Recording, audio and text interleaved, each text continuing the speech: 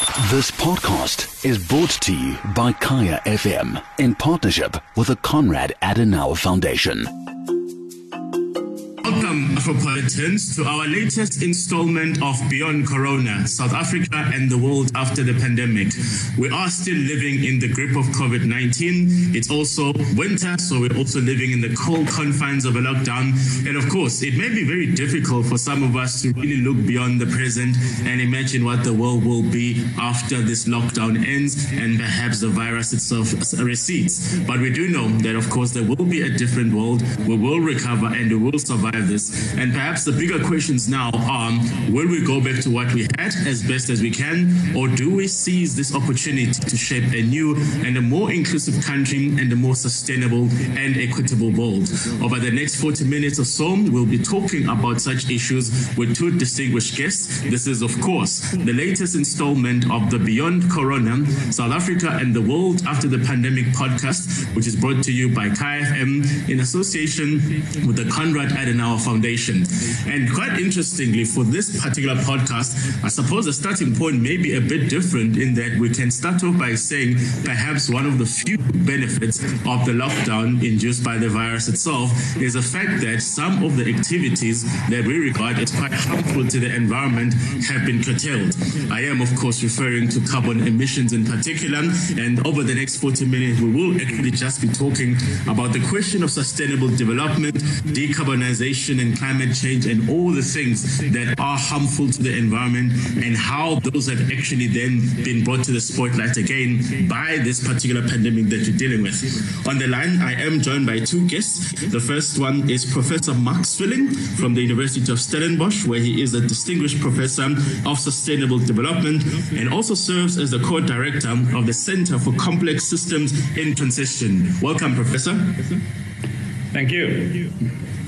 We also have an activist and a climate activist here, Mr. Alex Lenferna, who's actually the secretary for the Climate Justice Coalition. He's also a member of the is a climate justice campaigner in his own right, and he also has a PhD from the University of Washington. Welcome, Alex. Thank you for having me. Now, gentlemen, I obviously want to start with just the context. I mean, for a lot of people, the issues around climate change, carbon emissions, have become issues that have become perhaps a bit elusive for the layman to understand. It's always complicated by the matter of the vested interests that are always part of the conversation. So, Professor Swilling, just take a step back. I mean, why does it matter, the issue of climate change? Why is it something that we should be considering not only now, but something that should permanently occupy our minds as citizens?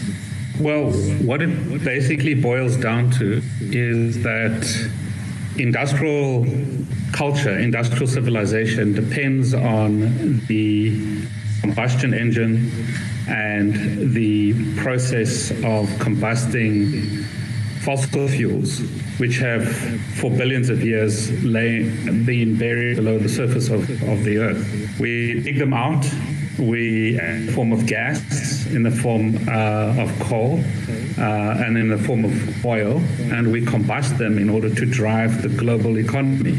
But as soon as you combust these fossil fuels, you release pollution into the atmosphere, in particular CO2. And CO2, when it accumulates in the atmosphere, is a carrier of heat.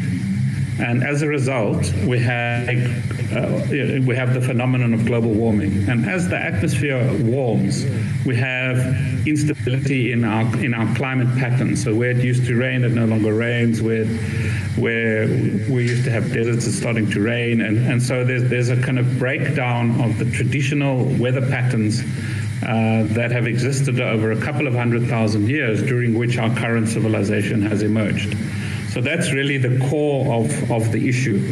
We are moving into an era where we cannot predict the climate and the weather patterns that we are dependent on as a human species. Professor, I mean, from what I'm hearing, it sounds like, the way we've been conducting ourselves over perhaps the larger part of the last century, we've really been burning our way into progress. And of course, everybody always celebrates the industrialization of the way of work and the world of work. And these are the things that are seen as positive spillover effects of perhaps the second and third industrial revolutions. Are you now saying that this has come at the expense of perhaps the longer term sustainability of the universe itself? Yeah, it definitely has, and there's an extraordinary scientific consensus that if nothing changes, life as we know it within the next 50 years will effectively come to an end. There will be levels of warming in certain parts of the globe where there are millions and hundreds of millions of people. They just won't be able to live there. They'll have to migrate. The water that we depend on that comes down from the mountains as the snow melts in certain parts of the world won't be there. You won't be able to grow certain crops because it'll be too hot or there won't be enough rain. So yes, all the science shows that business as usual means that life as we know it will not be able to continue towards the end of this current century. But I just need to make one clear point though. Yes, fossil fuels have powered modernization and industrial progress, but that doesn't mean everybody benefited. There is still a large proportion of the world's population living in poverty who have not benefited from this process of industrialization. So it's unequal. Yeah, thank you very much, Professor Swilling.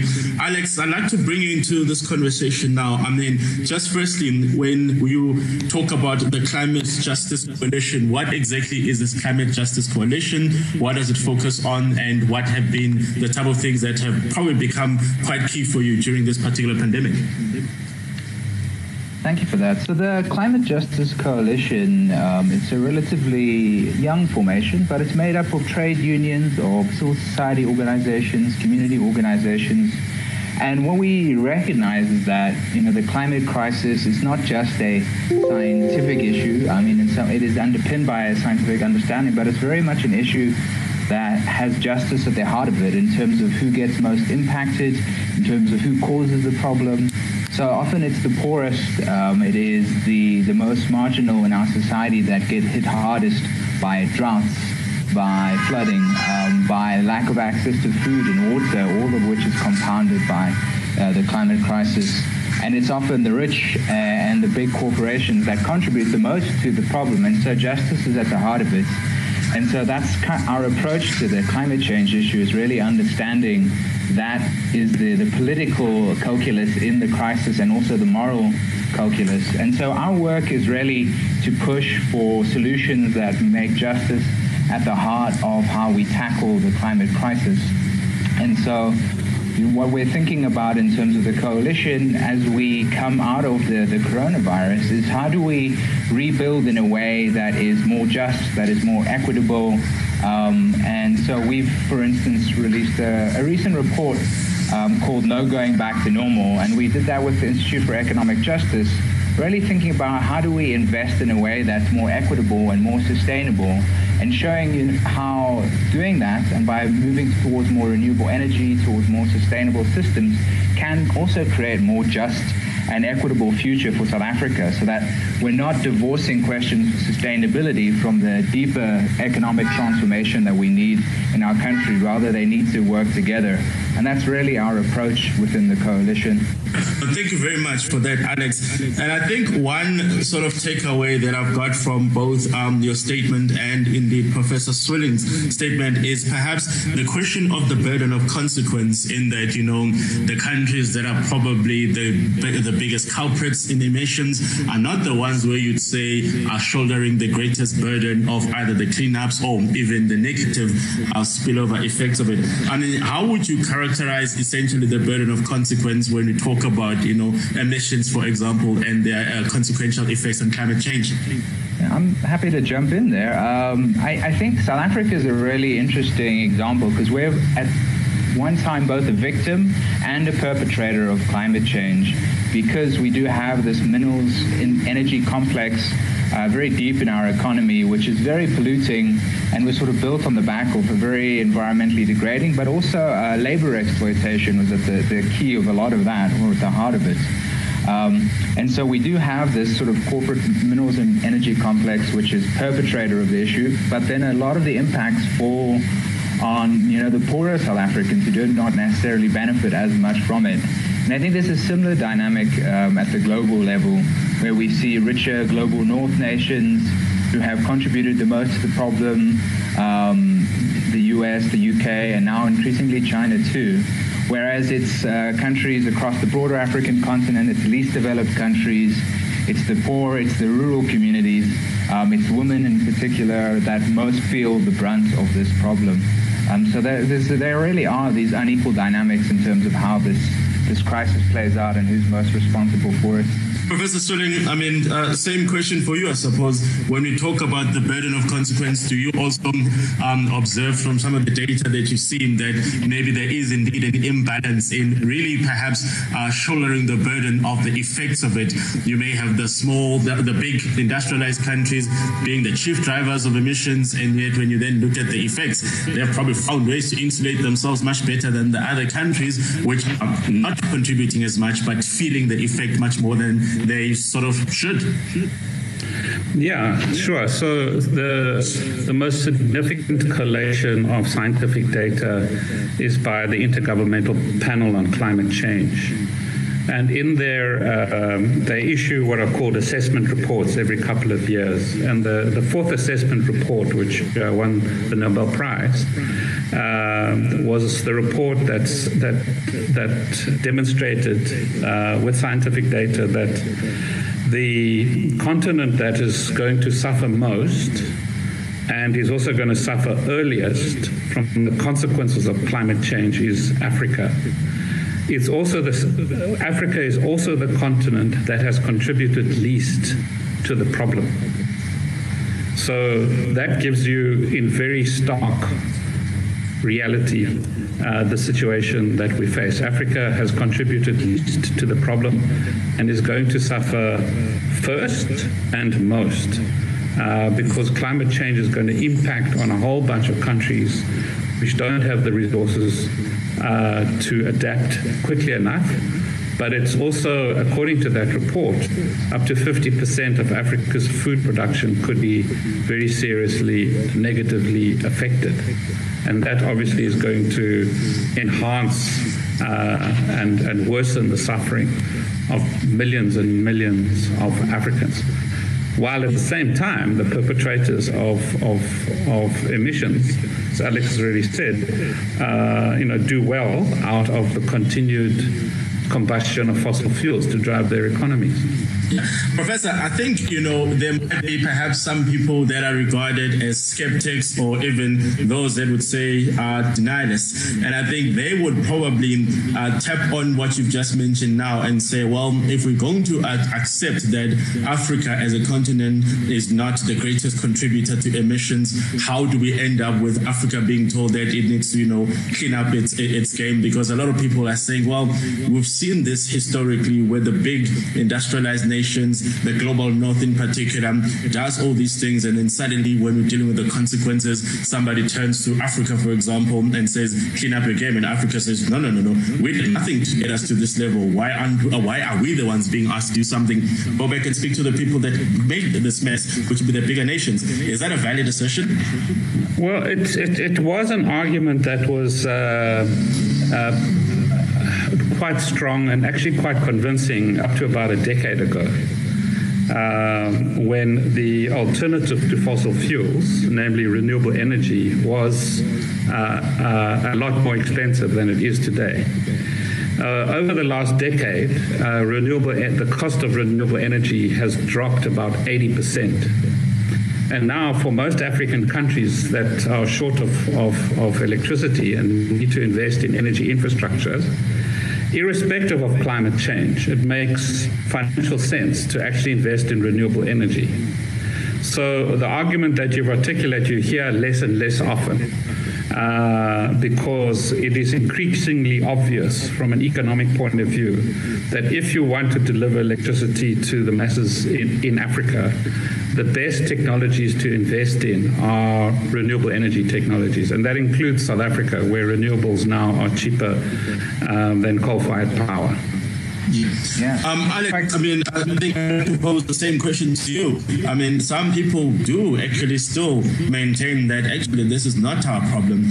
And I think even if you look at some of the data, there is probably a concentration of global emissions amongst a few countries rather than a lot. I think some of the data that I've seen is that 69 countries account for 97% of global emissions. And of course, if I'm part of the countries that are outside that net of 69, I can simply say, no, go and speak to those people that are really creating the world's the crisis for the universe at large, rather than coming to me and telling me not to drive that car, not to do that, when the people that are fully responsible for it are probably not even listening to this conversation. Yeah, thanks for that question. I think it's an important one because I think often the way that sustainable development is framed is as if it's a burden, right?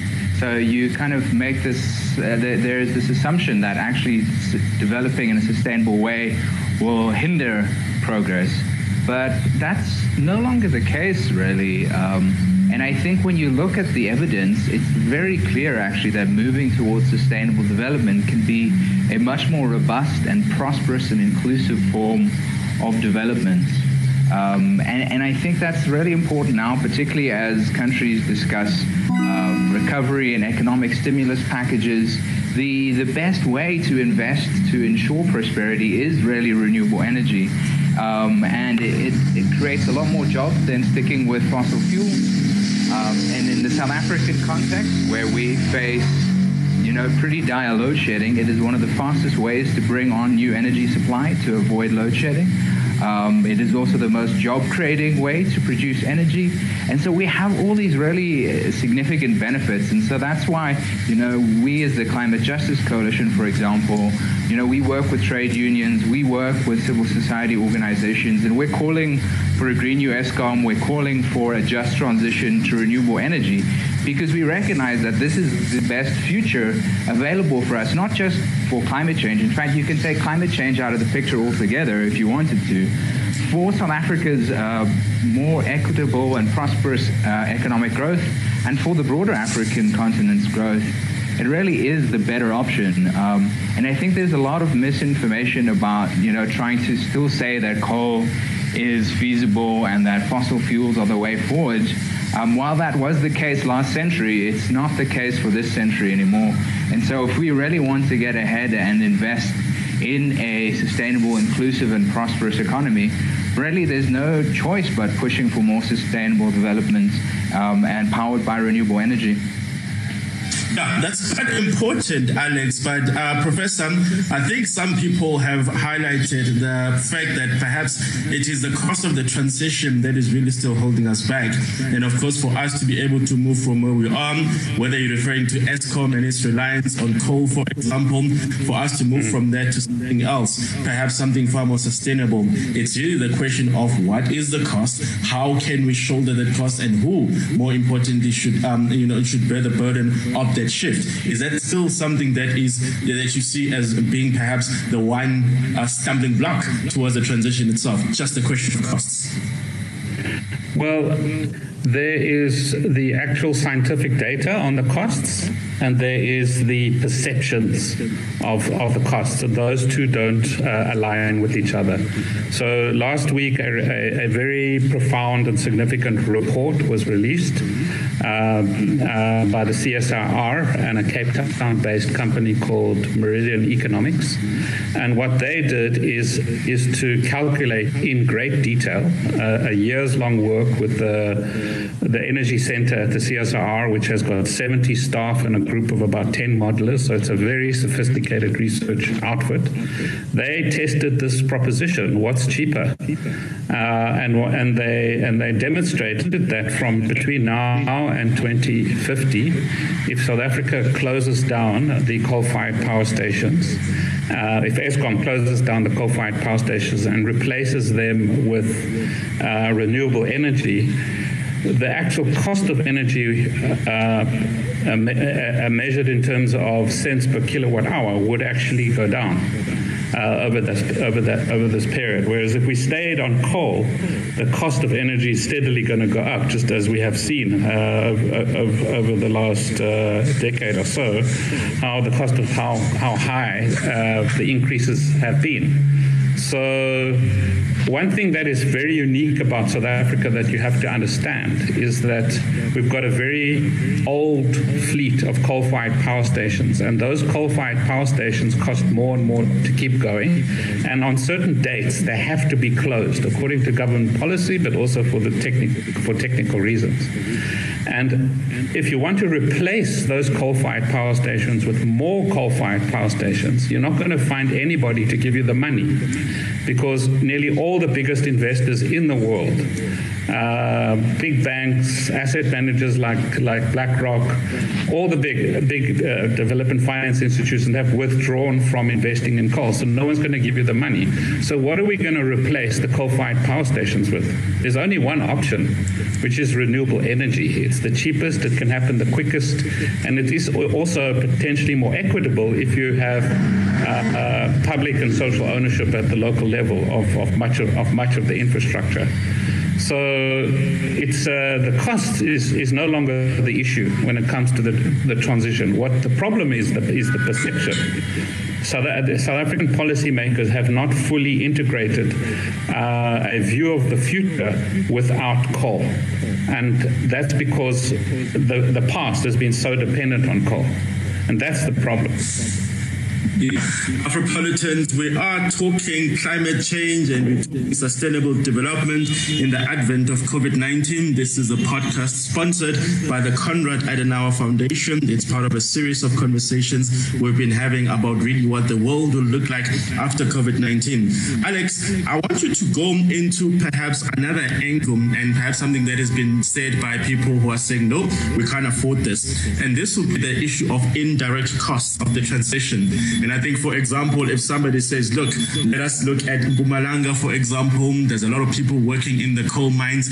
And in South Africa, we know, unfortunately, that the ability of people to transition from one type of job to another may tend to be difficult. So here we are saying, let us move on to a renewable energy paradigm. And then a lot of people, maybe even the unions representing people that are working in perhaps in the coal mines, will raise their hand and say, well, actually, this creates new vulnerabilities for our workers. We do not think, or we do not believe that that new model is going to absorb them. So therefore, there's a social cost associated with their transition. Is this something that we are factoring into the conversations when we're trying to really say, actually, can we afford the transition or not?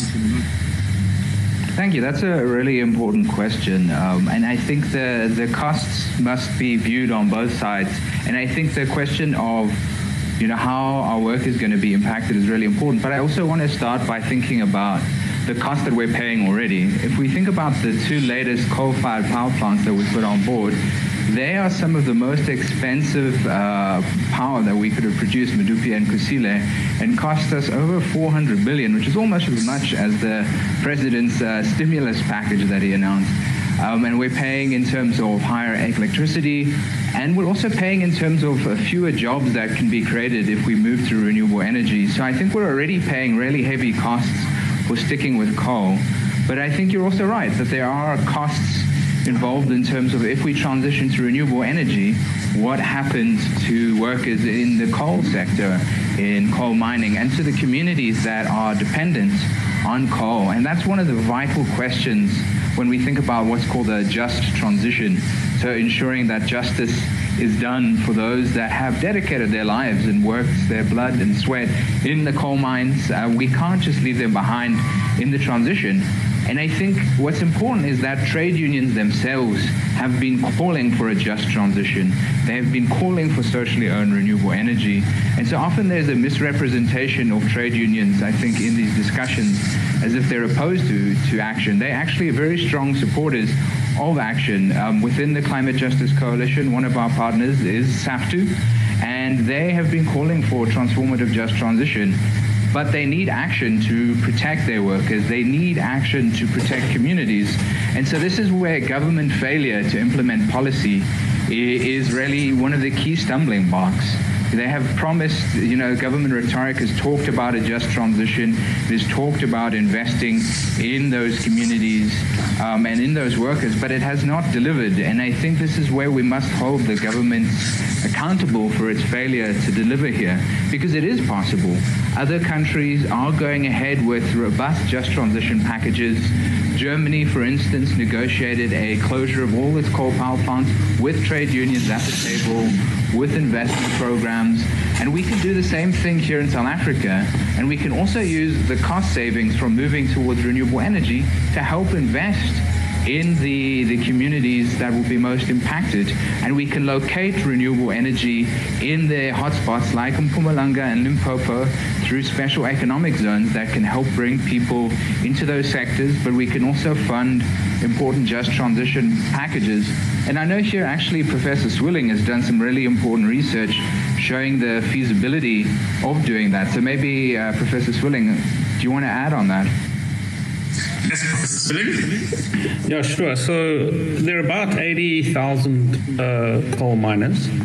About 56,000 of them are producing coal directly for Eskom. And then a significant proportion, around 50% of those workers are aged between 45 and 60. So we're going to be closing the coal-fired power stations and the coal mines over the next 20 years. And during that time, a significant number of those workers are going to be retiring anyway. The remainder are going to fairly easily be absorbed into the process of building the renewable energy infrastructures, as well as the upstream industrialization that will take place. So in order to replace the coal-fired power stations with renewables, you have to build about 3,000 megawatts, between 3 and 5,000 megawatts of renewable energy per annum for the next 30 years, starting in a year or two from now. And that's going to create between 30 and 50,000 jobs, permanent jobs. Because once you start building renewables, you can't stop. So you start building a bunch of renewables this year. In 20 years' time, you have to replace them. So every year you're building new renewable energy power stations, and that's really good from a job creation point of view. So if you do this right, if you close coal mines in accordance with attrition rates and you ramp up the renewables build program to absorb those workers that you need to absorb, nobody needs to lose their livelihoods, none. Yeah, that's an important consideration, Professor Swilling. But I think also another angle to this is the cost. Well, I suppose the other players in the ecosystem, and I'm talking here in particular the pension funds and other investors who have the ability to at least move the needle in the right direction by perhaps withdrawing or withholding funding from the more fossil fuel-based types of projects. Are we seeing perhaps a shift towards the financing players themselves also saying, actually, we'd also like to be around for the next 50 to 100 years, so therefore we will only invest in the type of projects that ensure the sustainability of the world as we know it? Or are they still saying, well, if the project looks profitable, regardless of its environmental impact, I'll put the money? No, the large majority of the biggest financial institutions have, internationally, but also some of the big ones in South Africa have taken positions on that matter and said that they will not be investing anymore in coal-fired power. So that position is very clear. Some of them are also trying to actively disinvest, but that's not really the situation at the moment. So all the investors in Eskom, for example, have said that they're not divesting, but they don't intend to invest more, which creates a problem for Eskom. So if Eskom starts closing coal-fired power stations and creating the opportunity for renewables, it's going to attract a lot of investment interest. So yes, I think you will find that some of the biggest asset managers like Investec and Future Growth, especially Future Growth, they are very keen on finding very significant large-scale opportunities, investment opportunities in the green economy and renewables in particular. Yeah, those are very important considerations, because I think at the end of the day, we all have to make peace with the fact that occasionally it's the person with the paycheck who can direct policy, who can influence the direction of where a lot of the activities that we are talking about do end up being, redirected.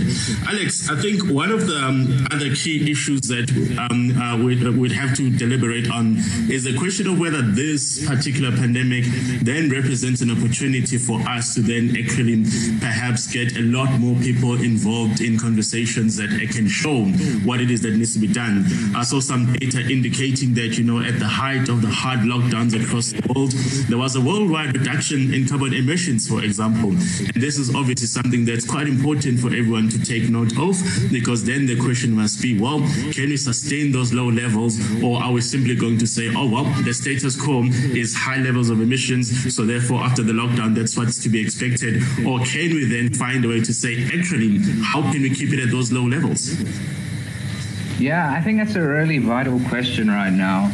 And we did see significant emissions reductions from people staying at home during the lockdown. But I think the good news is that we don't have to rely on pandemics to drive down emissions.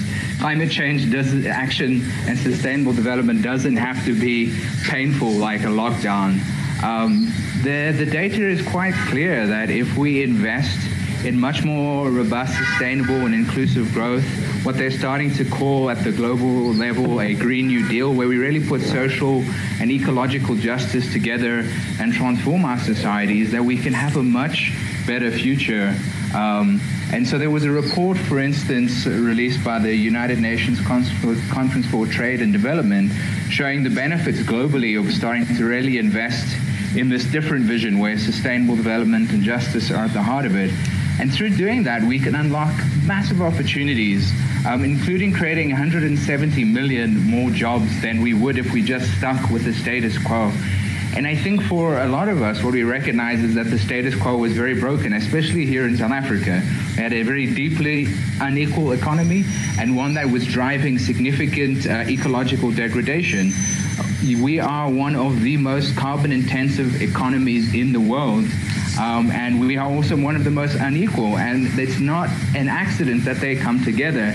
Extractive, harmful economies do drive a lot of inequality.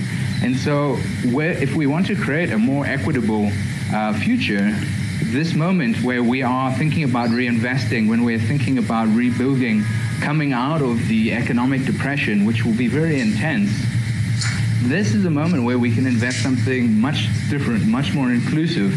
And so we're calling for, climate justice to be at the heart of a broader package for social justice. And we've seen the likes of SAFTU, of AMCU, of civil society formations coming out and calling for something like a radical Green New Deal, which is about investing in this way that is transformative and that has ecological and social justice at the heart. So I think we need to really take this opportunity and move that forward. Otherwise, we risk going back to a status quo that didn't work for the majority of South Africans and was driving deep ecological degradation.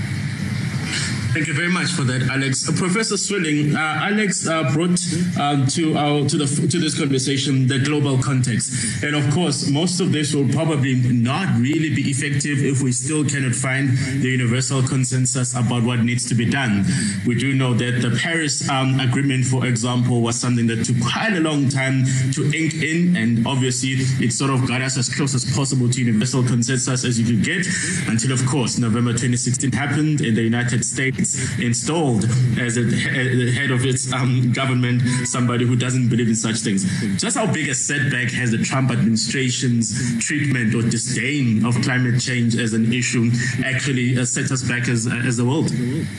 Well, I mean, obviously it's a setback at the political level, in the sense that the agreement negotiated in Paris in 2015, although it wasn't enforceable, it was at least an agreement by the whole world that it would be ideal if we could prevent global warming beyond 2 degrees and ideally 1.5. And then, as you rightly say, after Trump was elected, he withdrew the US from that agreement. But what's interesting, though, is that despite the fact that you have a president who is a champion of the coal sector has basically plagued by bankruptcies.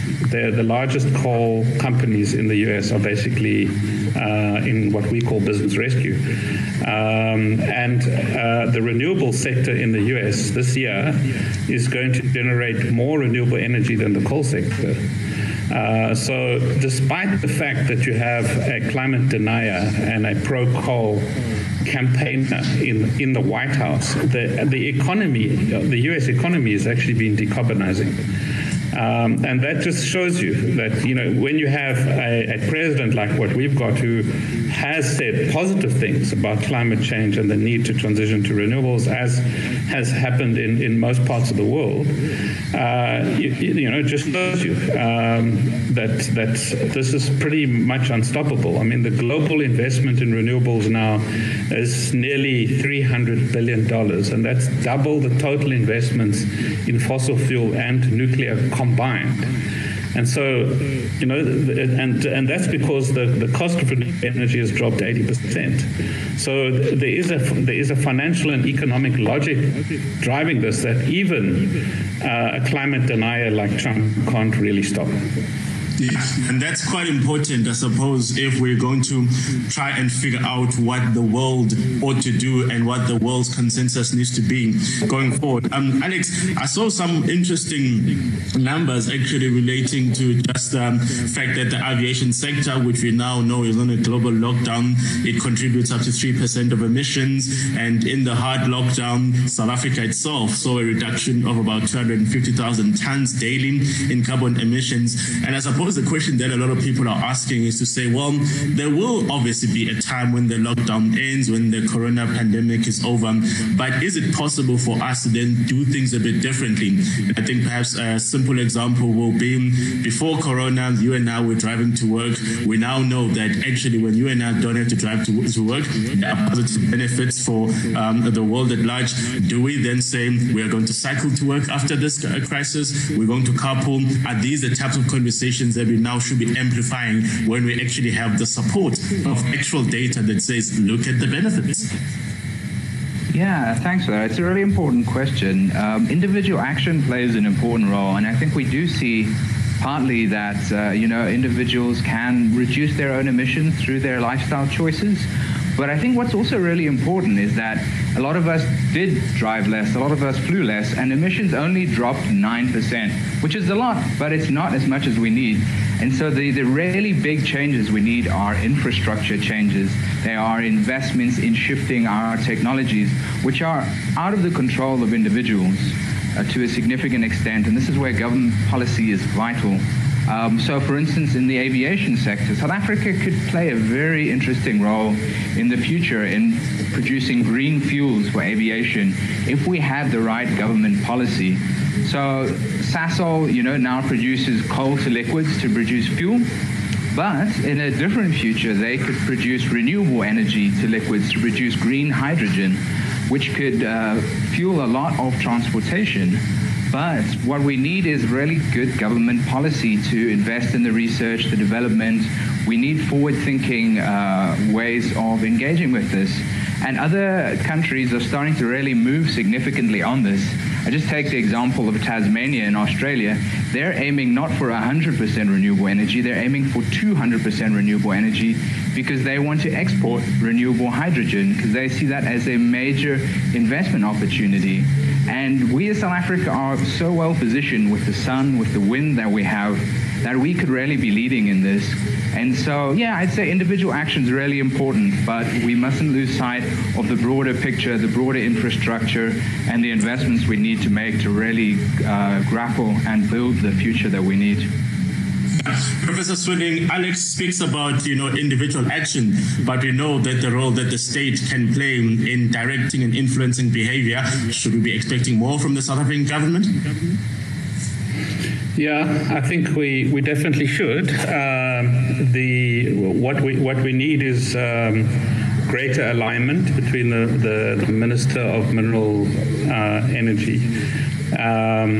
and Energy, and with the Minister of Public Enterprises, because the Minister of Public Enterprises controls Eskom, and the Minister of Minerals and Energy controls energy policy, and these two have to align around a commitment to accelerate the decarbonization of the economy by accelerating the closure of the coal-fired power stations and creating the policy, regulatory and financial environment for a very, very significant ramp-up of renewables.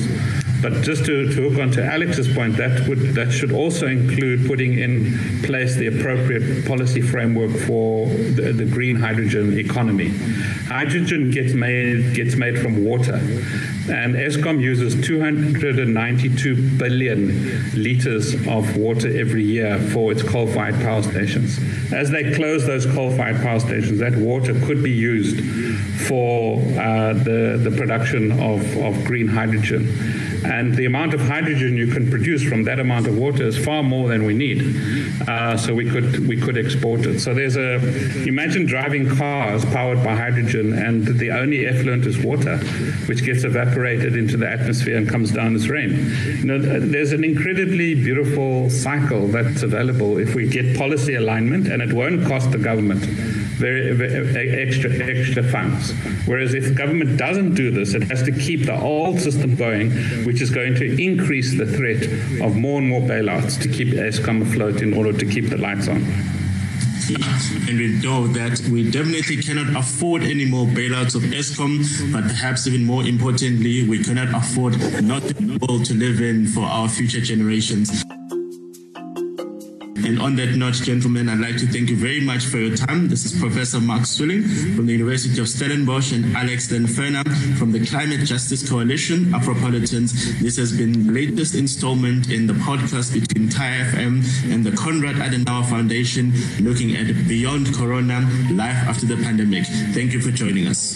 This podcast is brought to you by Khaya FM in partnership with the Konrad Adenauer Foundation.